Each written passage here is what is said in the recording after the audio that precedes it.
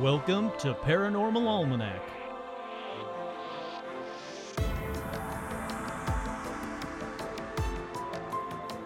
With your host, Kurt Sandvig.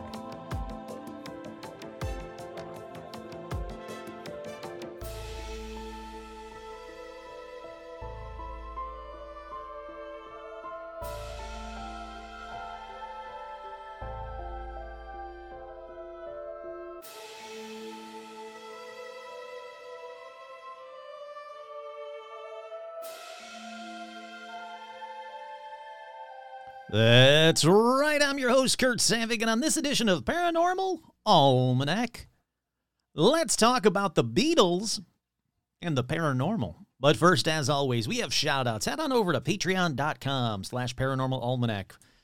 We have shout-outs going out to the following: Ann, Stephen, Jane Ann, Jennifer, Heather G, Zuzu's What's It, Paula, Rick, Nico Share in the Mouse, Paul, Mark Tortuga, Hannah Bood, Mike from Jersey, Jay Bizzle, Andy, Tracy, Virginia, Tony, Jason, Vicky, Crow, Clay, Buzz, Lobita Works, Glacier Maine, Isabel, Jen, Stacy, Amber, Sandy, Kelly Joe, Menace the Beast, Kick-Ass Magic Robot Webcomic, which you really should check out, Kick-Ass Magic Robot Webcomic. It is very cool.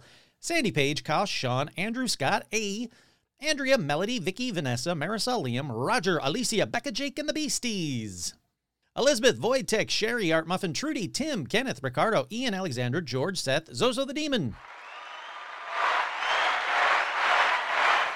Hayden, Cindy, Ashley, Carrie, Robin, Will, Lauren, Russell, Isabel, Audra, Dorian, Cindy, Bob, Stacy, Jerry, Lindsay, Hahn, Megan, Jeff T, Suzanne, Joe, Lawrence, Strawn, Veronica, Autumn, J. Mark Manning, Carolyn, Martin, Jade, Nanashi, Chuck, Todd, Jamie, and Elijah Hendrickson, Dan, Laura Pitts, and Gamer Fan. With two special shout-outs, as always, to Joe Teague and to Stitch. All right, I want to keep this thing going here. It's starting to really rain outside, so I want to get as much done as I can before you guys can't hear me over the rain. So let's go right on into paranormal news.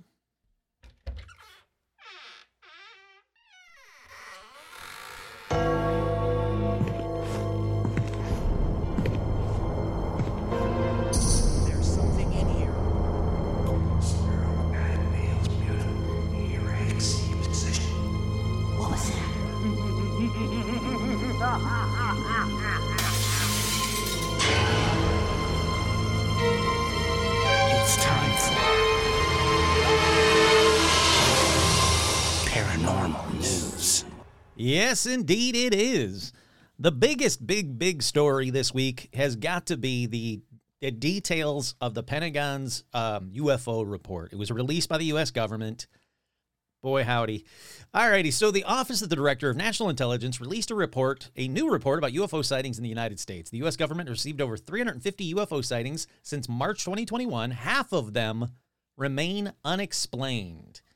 I'm just going to go through briefly the headlines for these because it is just insane how many news articles, were written about it. The Pentagon got hundreds of new reports of UFOs in 2022, a government report says. Within the batch of sightings, the All-Domain Anomaly Resolution Office and the Office of the Director of National Intelligence say they're focusing on some 171 cases, including some in which objects appear to have demonstrated unusual flight characteristics or performance capabilities and require further analysis. Let's see. Spy agencies report hundreds more UFO sightings since 2021. You keep going. If you type in the UFO in the news alone, it's just article after article after article. If my computer would stop freezing up, that would be fantastic. Reports rise to 510, not aliens, but still a threat to U.S. UFO report includes hundreds more sightings. Pentagon's released its long-awaited 2022 UFO report. Nevermind says the U.S. government's UFO hunters. Spy agencies report hundreds more sightings. New UFO report shows hundreds more incidents than previously thought. Report categorizes many UFO sightings as drones, trash, or birds. All from a day ago. It is a big report that does absolutely nothing. In my opinion, it's a total bullshit report. They know that they have 171 cases that do not fit drones or birds or whatever the other trash, airborne trash bullshit is in there. And they go, well, we don't know what it is, and that's the end of the report. No, this whole point of this report is supposed to be to get us to the bottom of this. They are going to spend the money and spend the time and tell the American people, or tell the people of the world, really, what is happening with UFOs. And that is not what is happening with these reports. These reports, if anything, are being more and more vague every report. It's not too shocking, but it does really kind of bum me out because this was supposed to be disclosure. This was supposed to be it. They've determined that the world can handle if the governments come out and say, yep, there are UFOs, yep, they're aliens, yep, they are visiting us. The world can handle it. It's not going to crumble like it would have in the 50s or the 40s or even the 60s because of the religious implications. No, we're supposed to be, and I put supposed to be in big enough quotes, we're supposed to be intelligent enough to be able to handle the truth, yet every article that comes out from these reports, every update that comes out from these reports is more and more bullshit, sadly. All right, this next story in paranormal news answers the age-old question, are there Bigfoot on the moon? And I know you're immediately going, no, of course not. That's fucking dumb. Well, you're not wrong, but here's the news story. One small step for man, one giant step for Bigfoot. Fremont artist Sasquatch sculpture to be archived on the moon. That's right. Dan Chudzinski's sculpture titled Evasive Species will be archived on microfilm in a time capsule and sent to the moon as part of the Lunar Codex project. That is cool. He's a Northwest Ohio artist and sculptor. He began his larger-than-life rendition of the classic monster, well, he's not really a monster, Bigfoot, during COVID-19 lockdown in 2020, when the Norman Rockwell Museum in Massachusetts tasked him with creating the art piece for an exhibit. The challenge was, can I do something in high-resolution, hyper-realistic detail that when you approach it in a gallery, it still makes the hair on the back of your neck stand up? Initially, he wanted to create a 10-foot-tall Sasquatch sculpture, but later settled on just creating the creature's busts, which it's an incredible-looking thing. You got to look it up. I'm going to put it on the Facebook fan page as well, but I mean, it is absolutely amazing work. Really is. It won a top honor at the 16th International Art Renewal Center Salon Competition, and the photograph is a record. It carries information. It carries memories. So to have one of those on the moon, who knows who's going to see it in subsequent decades, years, or even centuries. Very cool, but make sure you clearly put it in as many languages as you can, like, this isn't real, this was a sculpture, don't worry if you come down to Earth, there's not going to be some evil-looking, because it really is an evil-looking Sasquatch ready to rip your face off. But very cool, so Sasquatch on the moon. It's about time. They do say, I will say, though, that they do say that the scientists say that there probably are dinosaur bones on the moon from when the meteorite hit and, kind of wiped out the dinosaurs. All of that impact, from the impact crater would have went up in and possibly landed on the moon. So there's a good chance there's dinosaur bones on the moon, so that's cool. Already up next in paranormal news, another Olympic Sasquatch captured on camera along Hoh River. Captured on camera, not on footprint. Another Olympic Sasquatch captured on camera along Hoh River, H-O-H River. Let's see. It was taken about 1.5 years ago, but it was just been released. He was fishing, and it was on the other side of the river. I myself have seen it, also have heard it talking and howling. Had a tree knock in October this year after shooting my 10-22. I knocked back, then felt it best to leave. Talking sounds like gibberish or better explanation of water running over a culvert. As soon as I made noise, it stopped. I just rolled a dough in a can. I just rolled a dough in a can? What the hell does that mean? I just rolled a dough in a can. I don't know. I don't care. But I want to see this actual video. So let's click play. Photo posted to an RMSO media site by a gentleman named Ron. Okay. He states, Thank you, Ron. A friend sent this to me from the Hoh River in the peninsula of Washington. I've had several encounters myself, including a sighting crossing the road in Ashford, Washington. RMSO asks, Hi, Ron. Hi, Ron. Do you know when this photo was taken? What is your friend's story behind It's obtaining supposed to be a video. It's only a photo? Ron continues, It was taken over a year ago. Well, he was fishing, right, and it was on the other side of the river. Yeah. I don't need to have you do that if it's just a photo. All right, let me look at the photo. You know what it looks like to me? And I'm fairly confident that's exactly what it'll turn out to be. If you look up Bigfoot statue or Bigfoot garden statue, there's only one thing that comes up. And I'm going to do it right now while I'm talking. Bigfoot garden statue. Well, I mean, there might be more than one thing, but the big thing is yeah, it's exactly it. So the Bigfoot garden statue that you can buy on like 19 different places, that's what this photo is. That's 100% what this photo is. I'm not even doubting that's what this photo is. So, Ron, you're a liar, and it's bullshit. And 2, you couldn't do better than the Bigfoot garden statue? Nope, I'm calling bullshit on that one. In that case, let's move on to video. Flying saucer photographed over erupting volcano in Mexico? Interesting. They say that an intriguing image of an erupting volcano in Mexico shows what appears to be a UFO hovering over the scene. All right, let's watch this one, and it better not be just a photo of a Bigfoot garden statue. Es un objeto volador no identificado, o sea, un ovni. En la imagen se puede ver el volcán Popocatépetl, a un lado es la luna que luce muy brillante y justo. Okay. Why do you have to do videos of just a photo? Just post the damn photo. It's a blurry bird. Dumb. Moving on. All right, that about does it for paranormal news. Let's get right on into this kook-kook-a-joob.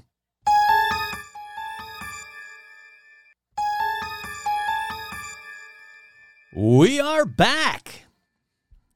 On this edition, I wanted to talk about my other favorite band.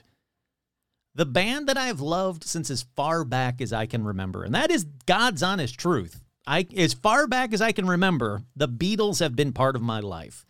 Now, I know that everybody, or most everybody, because I know I'm going to get a bunch of people go, well, I don't think they're my favorite band. But I know that most people say that the Beatles are their favorite band. And for good reason.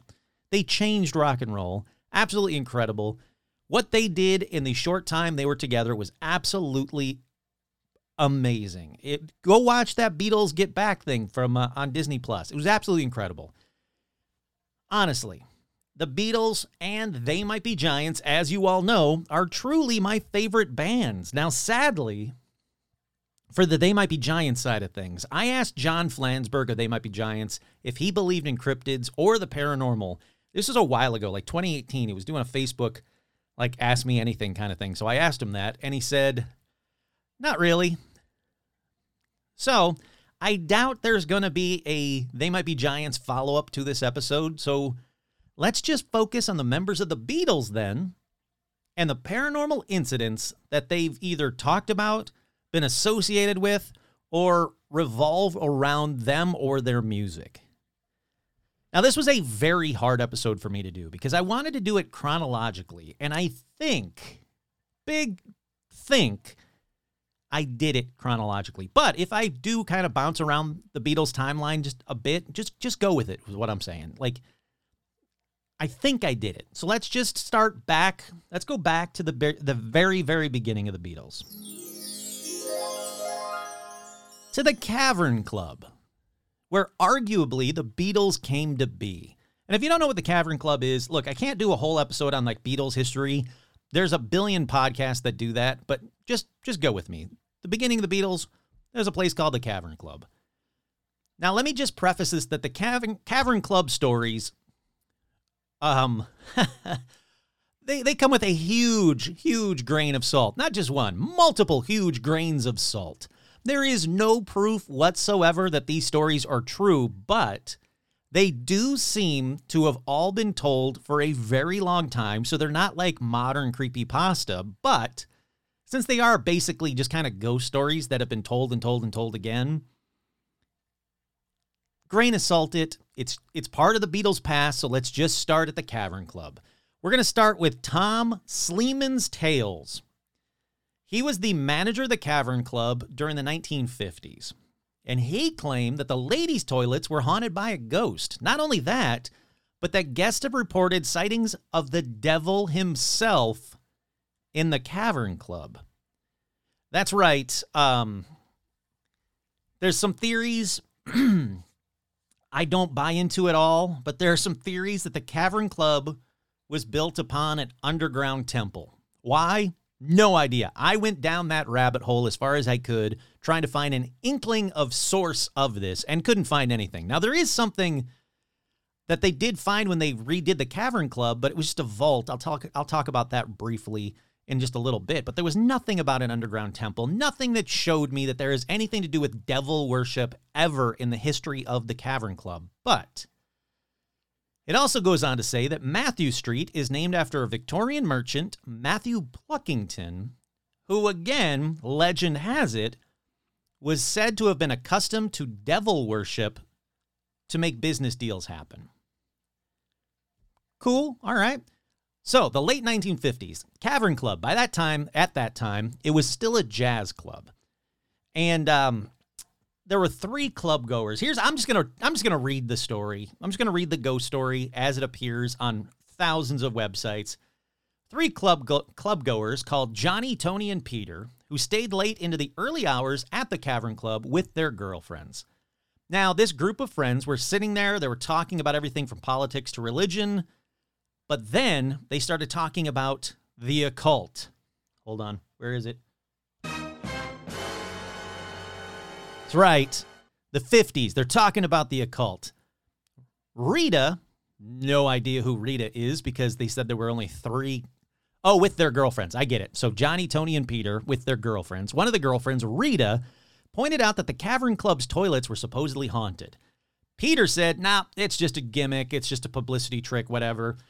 Overhearing one of Peter's remarks, the management or one of the staff said that the ghost had been seen recently, freaking them all out. So they're all talking ghost stories, and is the Cavern Club haunted and spooky? And we're talking about a cult. So they decide to do a quote-unquote torchlit seance. Tony, it said, lit up a cigarette, sat at another table. He was like, I'm not fucking around with the dark stuff. Nope, screw you guys. But around the table, Johnny said, how they know this, I have no idea because it was in the 50s and there was no one like writing everything he said down. But the ghost story says that Johnny says, "O Lord of darkness, I invite you into the cavern. Give us a sign so we may believe." They said that soon after, a tall shadow appeared in the darkened room and a man dressed in black showed up, just kind of emerged out of nowhere. Now, it said that the girls weren't afraid of the man because he had dark eyes, a very attractive face, sexy man, sexy devil man. Tony, who was away from the group, said that he had noticed the man appear from the toilets and was like, nope, that dude's evil. He just came out of the girls' toilets, girls' haunted toilets. What's he doing in there? Nope, no thank you. So they go on, the story goes on to say that the man said that his name was Lucifer, but of course it was. Scaring Rita. The man declared, if you believe in God, you must believe in me too, unless you're an atheist, of course.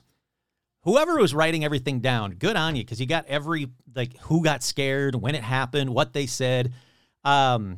Peter was asked to give the devil his soul.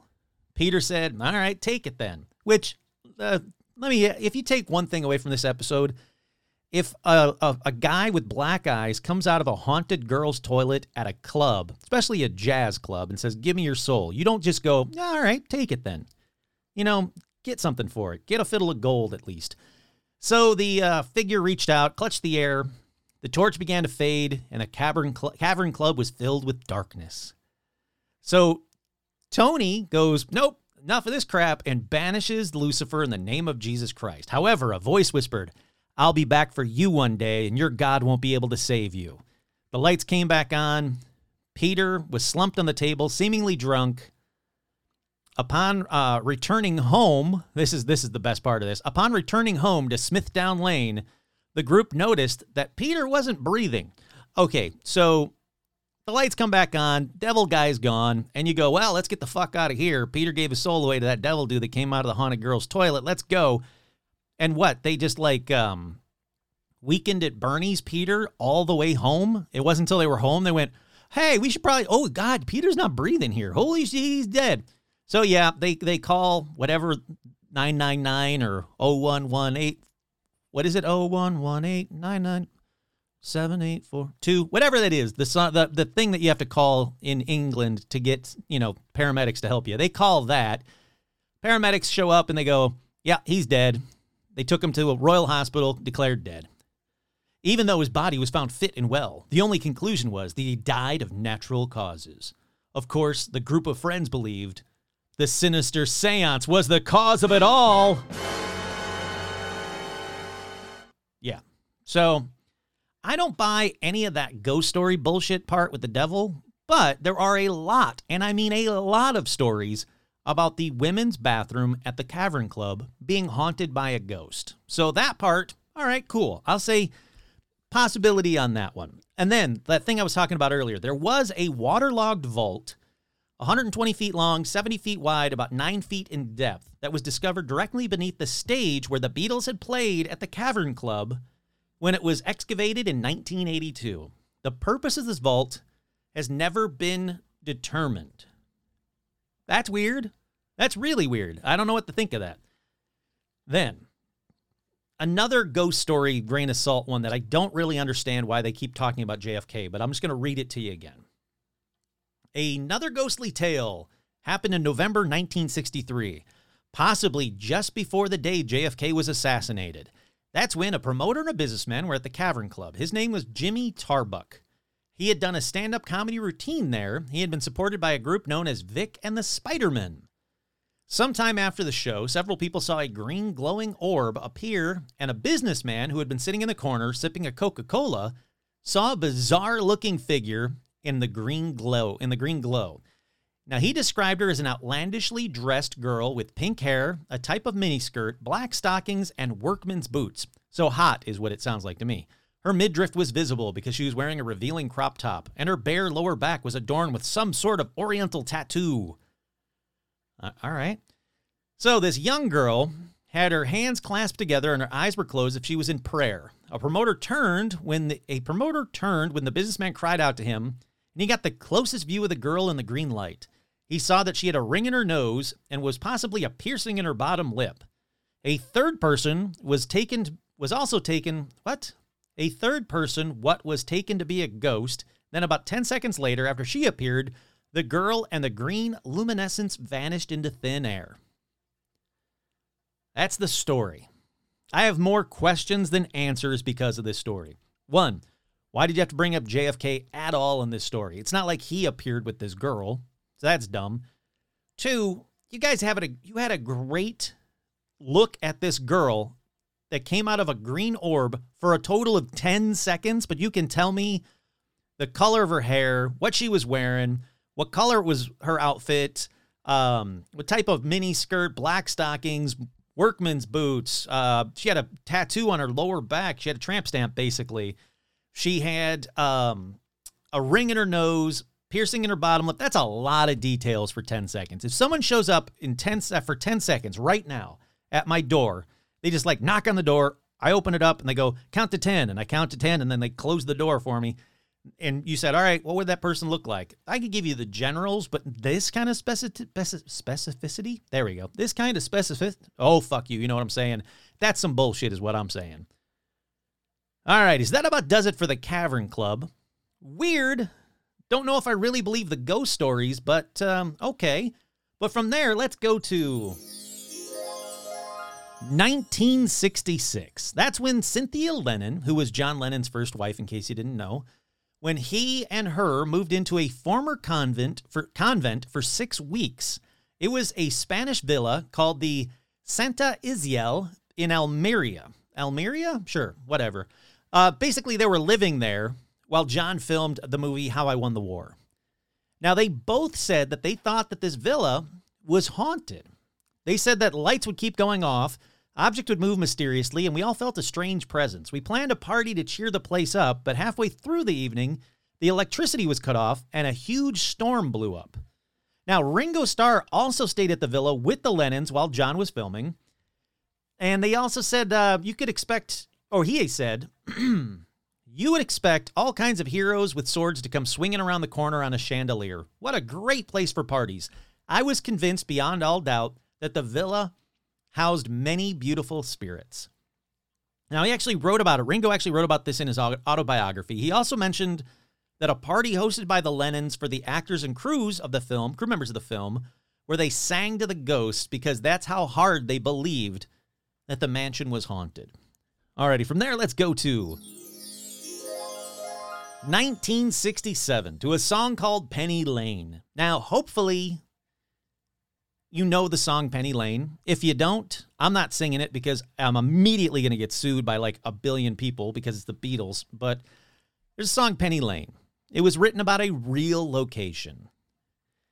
And, go and listen to it if you really need to. They talk about the people that you see on Penny Lane, basically. You got yourself a banker, a fireman, a pretty nurse, just people that you see on Penny Lane. But they forgot about one person on Penny Lane, a poltergeist. That's right. There's actually a poltergeist that has been seen on Penny Lane starting back in 1890, something that I knew nothing about and was really intrigued about. It is insanely cool. So like I said, the street Penny Lane, it's named after the Liverpool merchant, slave ship owner, anti-abolitionist, all-around dickhole, James Penny. That's what Penny Lane's named after. I didn't know that either. Then, in 1890, residents reported seeing a white and blue glowing orb float its way down to Penny Lane. Not just once either, but often. Word actually got out, and if anything went wrong on Penny Lane, the poltergeist was to blame. For example, when horses couldn't carry their loads, you got yourself a Penny Lane poltergeist. That's right, an open carriage heading for Elm Hall shuddered, and as much as the horses tried, they could not pull the Landau up Penny Lane for a full half hour. The people there said that the wheels of the carriage seemed locked, and for 30 minutes, even with the horses pulling all their might, they couldn't get the carriage to move, and then instantly it just started rolling like everything was fine again. Or, when the beer went strangely sour, you got yourself a Penny Lane poltergeist. All right, enough of that before some Jeff Dunham puppet serves me papers.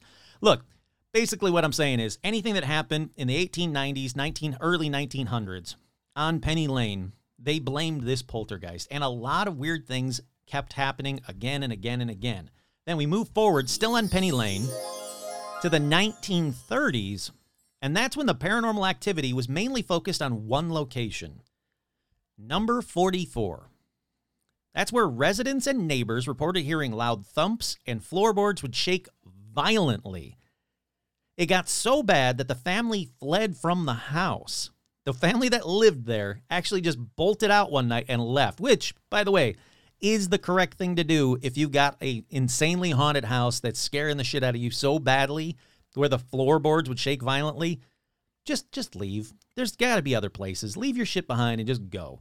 Fun fact, I looked into it. I wanted to see what number 44 was now. It's a place that rents apartments. Unfortunately, they have not gotten back to my email if the place is still haunted or not. So if I hear from them, I'll update you on a future episode. From there, though, we go to World War II, still in Penny Lane. The poltergeist fell quiet. My guess is because people had bigger things to worry about than orbs and banging noises that were happening in Penny Lane. There was like bombing and shit going on. But in 1955, the poltergeist, I'll just say, came back with a vengeance. It was no longer just an orb.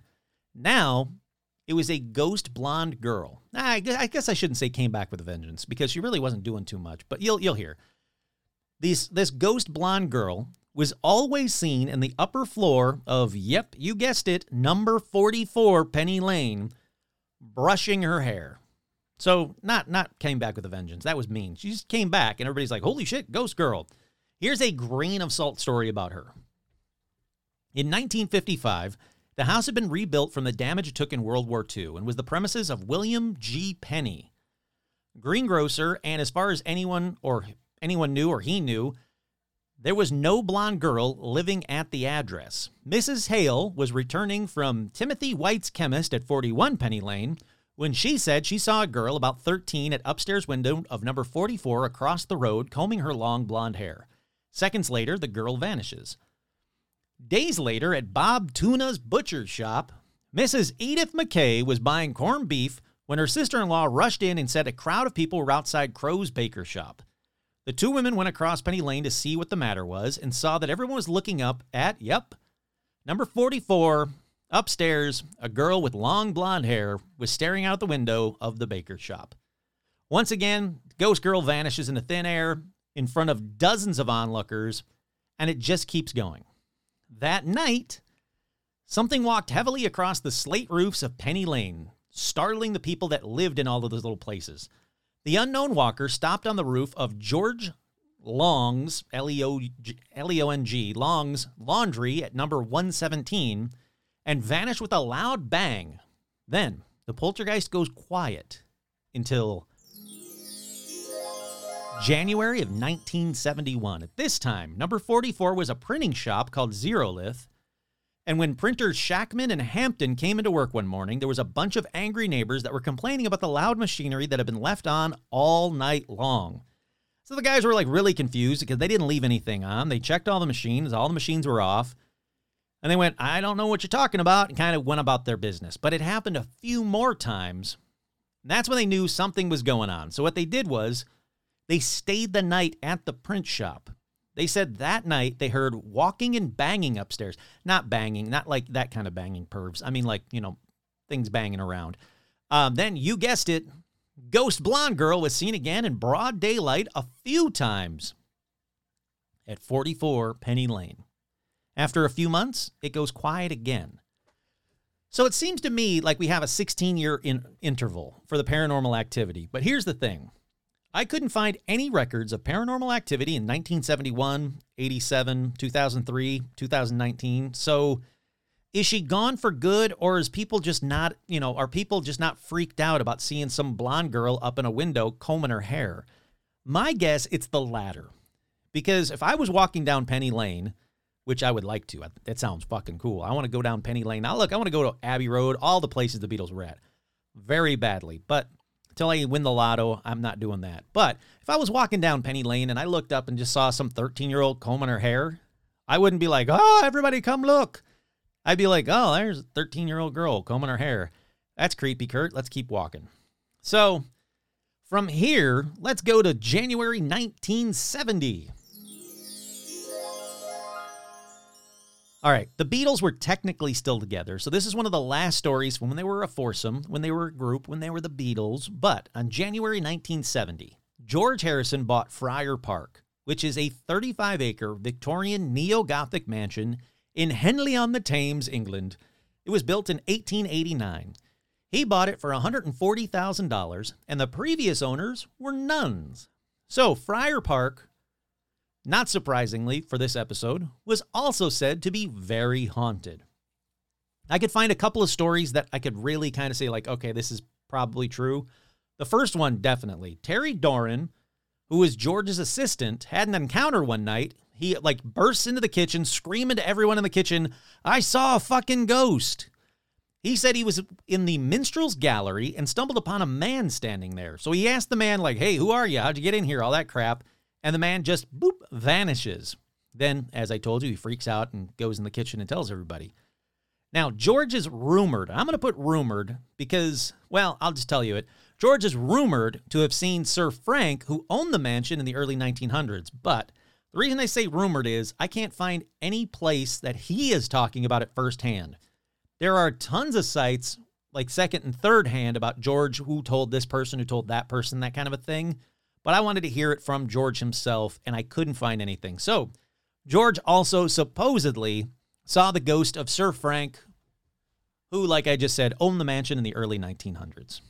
All right, moving on to 1973.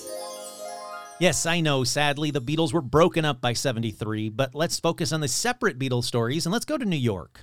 That's when, on the night of Friday, August 23rd, that's the correct way of saying it, Friday, August 23rd, 1974, John Lennon and his partner May Pang, that's right, he was broken up from Yoko for a bit, with Yoko's permission, I might add. He was doing his Lost Weekend. He had a girlfriend, her name was May Pang. And what did they see? Nope, not a ghost, but a freaking UFO. And yes, the hardcore paramaniacs are shouting out, Kurt, you've already talked about this. You're right. I did. I briefly told this story a long time ago about celebrities and UFOs. But here is a more in-depth, whatever word I'm trying to say there, look at this UFO sighting, because it is a very cool story. All righty, so John Lennon and May Pang were living at their apartment at Penthouse Tower B, or the Southgate Complex at 434 East 52nd Street in New York, New York. Which, fun fact, is where the famous John Lennon wearing the New York City t-shirt, like if you just Google John Lennon New York City shirt, you're going to see him in a cool white t-shirt, black ring collar that says New York City. I absolutely love the shirt. I actually have one somewhere, but this is where that shirt or that photo of him wearing that shirt was photographed at. It was at this apartment, 434 East 52nd Street. It just sold in like 2020.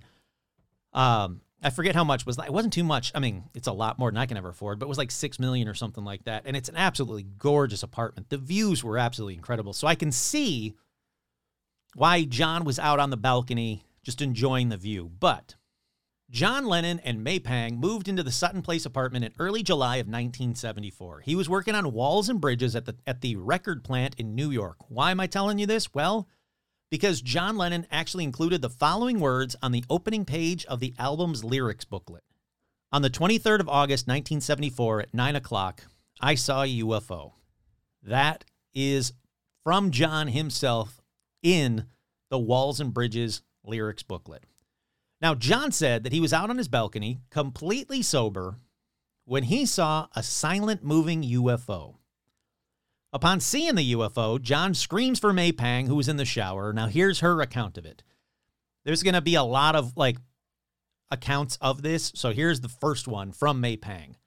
She said, I just stepped out of the shower one Friday night towards the end of August when I heard John said, Feng Yi, come here. In a minute, I called back. Now, Feng Yi, now, he screamed. He sounded panic-stricken, so I ran into the living room, and I could see him standing naked on the terrace, and I ran out and stood beside him. What's the matter, I asked. Look up there, he pointed to the sky. Tell me what you see. I'm not going to do a John Lennon impression. I looked up, and I couldn't believe my eyes. There was a saucer-shaped object surrounded by blinding white lights gliding through the sky. I was convinced it was a UFO. I can't believe it, I said. You're seeing exactly what I see. I can't believe it, she repeated. I was astonished, then I began to laugh. What are you laughing at, John said. Suppose it's looking at us. Maybe they think that everyone who lives on the east side wanders around naked on their terrace on Friday evenings. We look like Adam and Eve. She goes on to say that they watched the object gliding through the sky, then went inside, got our telescope, and studied it some more. I almost didn't call you, John said. I was afraid you wouldn't believe me. I thought you'd say, what is John on? I didn't think anyone would believe me. It was shaped like a flattened cone, and on top was a large, brilliant red light, not pulsating as any of the aircraft we see heading for a landing at Newark Airport. When it came a little closer, we could make out a row of circle white lights that ran around the entire rim of the craft. These were also flashing on and off. There were so many of these lights that it was dazzling to the mind. We went to the phone and called Harold Cedar and Elliot Mintz to tell them about the UFO. Harold was skeptical. Elliot, of course, was not. John spoke to Bob Gruen, a photographer who did a lot of work for him, and asked Gruen to come over and get on the phone to find out if anyone had seen the UFO. So Bob Gruen made a few calls and learned that there had been reports made both to the local police station as well as to the newspapers. We couldn't stop talking about the UFO. I never believed this stuff before. Now I've seen it, and I do believe it. It was real enough, said John. When Yoko called, because, again, they were still in communication, John told her about the UFO. What did she say? I asked when he got off the phone. John said she was upset because she hadn't seen it. Yoko actually called back 2 or 3 times to complain about being left out. In bed that night, we continued to talk about it. Just before he fell asleep, John said softly, I wish it had taken us both away. Here's another interview with her. The famous UFO incident mentioned in the liner notes of Wall and Bridges. Do you believe it was an extraterrestrial object, or might there be a rational explanation for it? The interviewer said. She said, I know what I saw, and the rational explanation is it was a UFO. There's UFOs over New York, as the song goes, and I saw another one in the early 80s, and I know other people did too. Did nobody else in New York see it? It seems astonishing to think that an unidentified flying object going down East 52nd Street could remain unseen by anyone else. She says, yes, that event had about 400 reported sightings, I believe. The interviewer asked, did John really call out to the UFO in hopes it might take him away? She says he didn't call out to it. He said later he wished he had taken us with it. However, I doubt we'd have been that enthusiastic to go along had the opportunity actually presented itself. She said that she attempted to photograph the object, but the images came out blank when the film was developed. She said, I was so freaked out about it. John was just taking it all in. We're not far from this thing. I remember running in, trying to get my camera because I was testing out some surveillance film at the time. It was moving slowly. At times it would just sort of hover. There was no noise.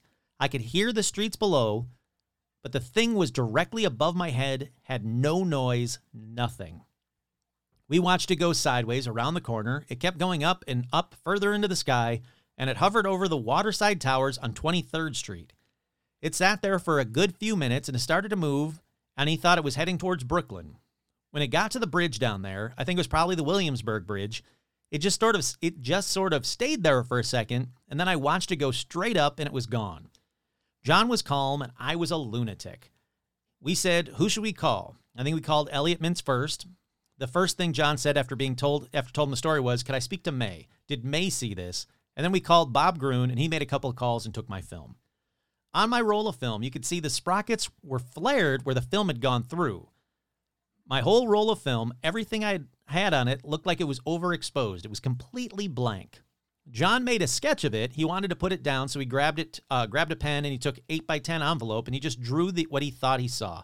My God, if I won the lotto, I would find that John Lennon drawing of a UFO, and I would buy that in a heartbeat. So that's the May Pang interviews about it. Now, John did do an interview about it, but he interviewed himself. It was for the November 1974 issue of Andy Warhol's Interview magazine. Now, the piece was called Interview/Interview with by on John Lennon and or Dr. Winston O'Boogie, which is what John called himself. And John had a flair. If you've never read John Lennon's, any of his books or poems, he has a flair for being really kind of wacky with his wording. But it says, if you look too closely at the Wonderful Walls and Bridges Out Now album package, you'll notice a little notice saying, I saw a UFO. Why don't you ask me about that? Then John said to John, oh, I hadn't noticed. Did you really? Were you drunk, high, having a primal? John, no, actually I was very straight. I was lying naked on my bed when I had this urge.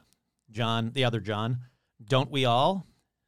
John, so I went to the window, just dreaming around in my usual poetic frame of mind. To cut a long story short here, as I turned my head, hovering over the next building, no more than 100 feet away, was this thing, with ordinary electric light bulbs flashing on and off around the bottom, one non-blinking red light on the top. What the Nixon is that, I says to myself, for no one else was there. Is it a helicopter? No, it makes no noise. Ah, then it must be a balloon, frantically trying to rationalize it in my all-too-human way. But no, balloons don't look like that, nor do they fly so low. Yes, folks, it was flying, very slow, about 30 miles per hour. I repeat, below most rooftops. Higher than the old building, lower than the new. All the time it was there, I never took my eyes off of it, but I did scream to a friend who was in the other room, come and look at this, etc., etc. My friend came running and bore witness with me. Nobody else was around. We tried to take pictures. Shit on my Polaroid, it was a bust. With a straight camera, we gave the film to Bob Gruen to develop. He brought back a blank film. Said it looked like it had been through the radar at customs. Well, it stayed around for a bit, then it sailed off. Interviewer John says, did you check to see? Yeah, the next day, Bob Gruen rang the Daily News, Times, police, see if anyone else had reported anything. People and groups said they saw something. Anyway, I know what I saw. Let's see.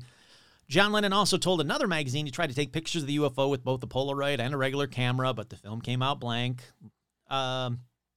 Anyhow, so hopefully you know this, but John even mentioned the UFO incident in his song, Nobody Told Me.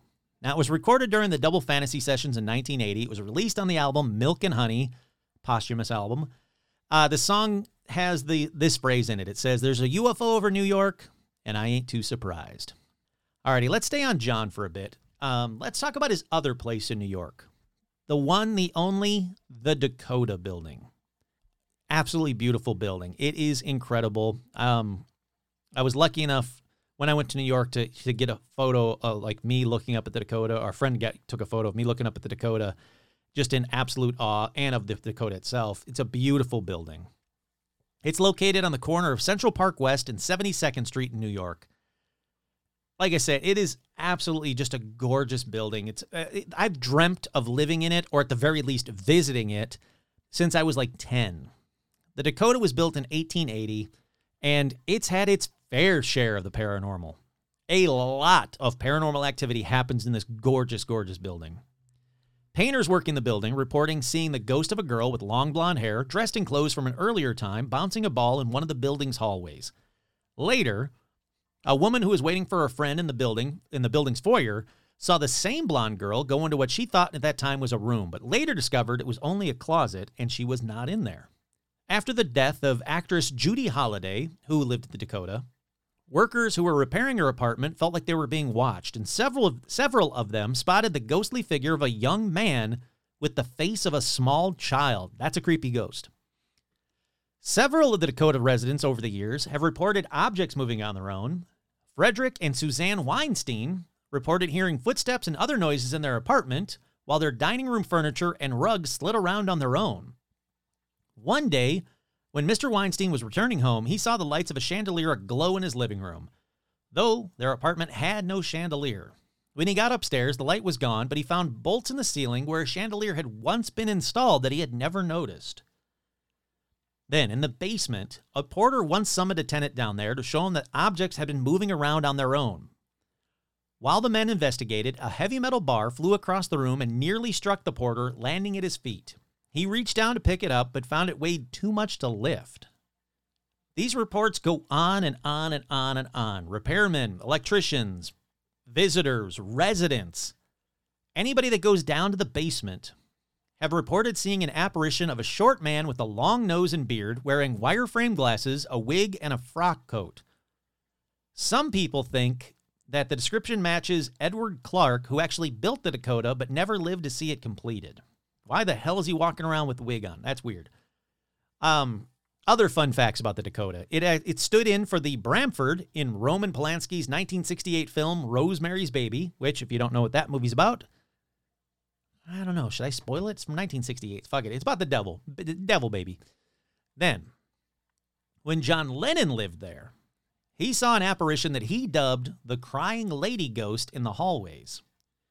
While living there, Yoko Ono actually showed John Lennon a photo of her great-grandfather, and when he saw it, John Lennon said, "That's me in a former life," to which Yoko said, "Don't say that. He was assassinated." Yeah. Now we get to the shitty part of this episode. In case you didn't know it, John Lennon was brutally murdered in front of the Dakota.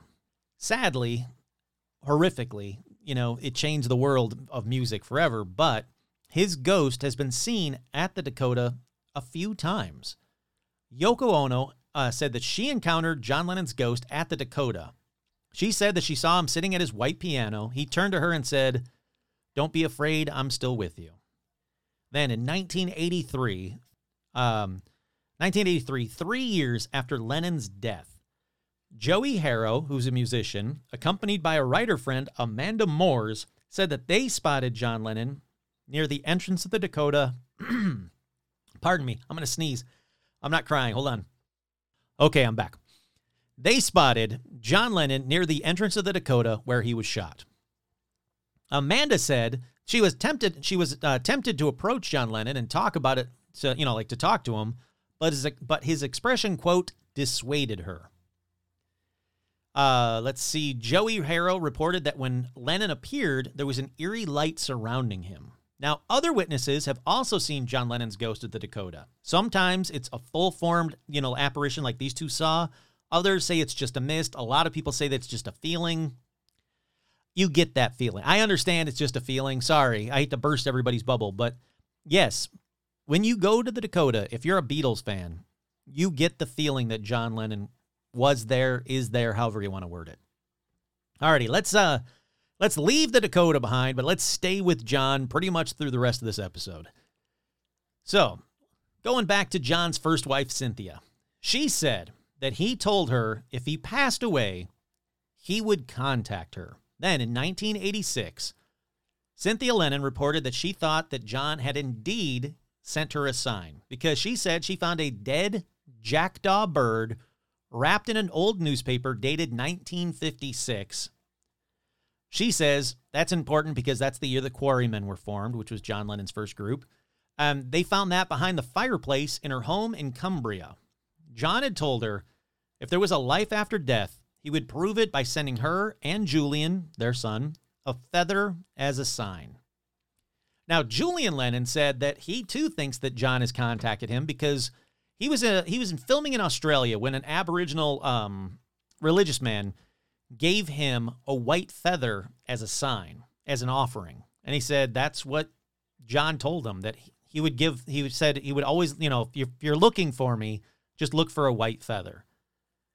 Then, Paul McCartney, who has got to be the one that is the least into the paranormal of any of the Beatles, says that he's had a few encounters with John Lennon's ghost. In fact, while I was writing this one, I actually found, and I can't find it again on Instagram, an interview with Paul McCartney. It looks like it's late 80s, mid-80s, late 80s, of Paul McCartney, and he's talking about, the interviewer must have asked him, do you ever think of John or something to that effect? And he says, I think of John Lennon all the time. He was, one of my closest friends.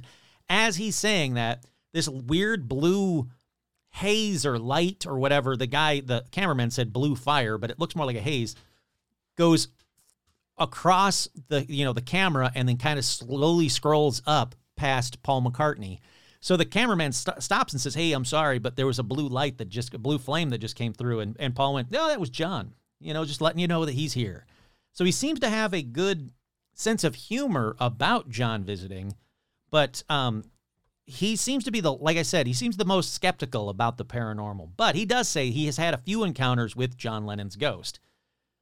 The biggest one, the coolest one, in 1995, when Paul McCartney, George Harrison, and Ringo Starr got back together for the Beatles anthology. They were singing John Lennon's song, Free as a Bird, and during a recording session, McCartney said he felt that John Lennon was in the studio with them. He said there was more than just a feeling. There were a lot of strange goings-on in the studios, noises that shouldn't have been, and equipment doing all manner of weird things. In another encounter, during a photo shoot for that single, the three surviving Beatles, George, Paul, and Ringo, were standing against a tree.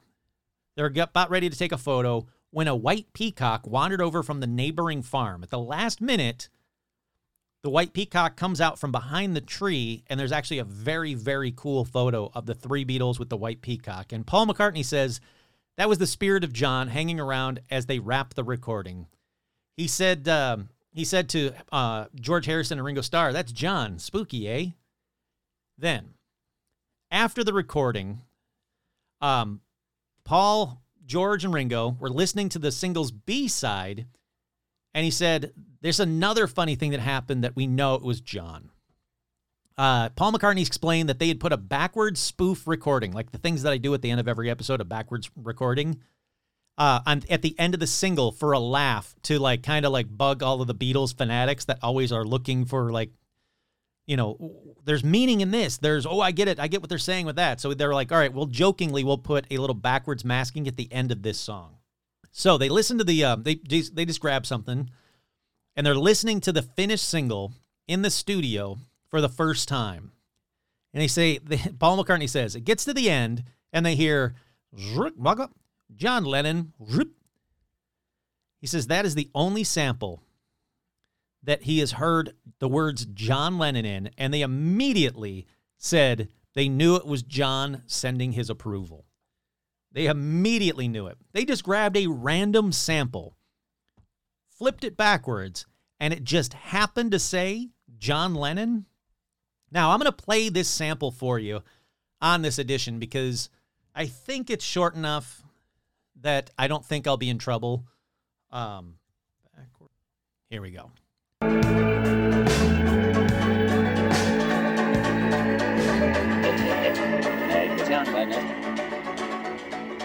I'm going to play it again just in case because I think it's amazing.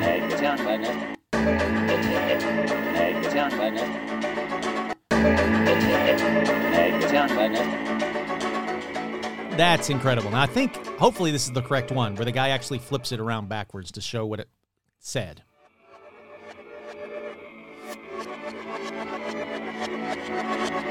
Turned out nice again. That's it. So they had a snippet of John saying, turned out nice again. When it's played backwards, this person says it says made by John Lennon. I only hear the words John Lennon. Something, something, John Lennon. Made by John Lennon. Made by John Lennon. Absolutely incredible. What are the freaking odds in that? Like, that is goosebump inducing that the three surviving Beatles get together to finish up a John Lennon song. Grab that little snippet, and when it played backwards, it says John Lennon. Absolutely incredible. Turned out nice again. Nice again. Turned out nice again. Turned out nice again. John Lennon saying, turned out nice again. When you flipped it backwards, it says John Lennon. That, to me, is everything. Oh, hi, Rum. Hello. Hello, welcome to this episode about my favorite Beatle, John Lennon, and the Beatles in general. That, to me, is the perfect way to end this episode with John Lennon. Hope you guys like this one. Once again, like I said, this is the Beatles are my favorite band, bar none. Them and They Might Be Giants, my favorite bands ever. And what a different world it would have been if John Lennon wasn't brutally murdered. I truly, truly, truly believe that the Beatles were getting back together right when John died. And it's not just my belief. There's a lot of evidence of that, that it's true. But, well, I hope you guys like this one. Once again, I'm your host, Kurt Sandvig, and this has been another Beatle-esque edition of Paranormal Almanac.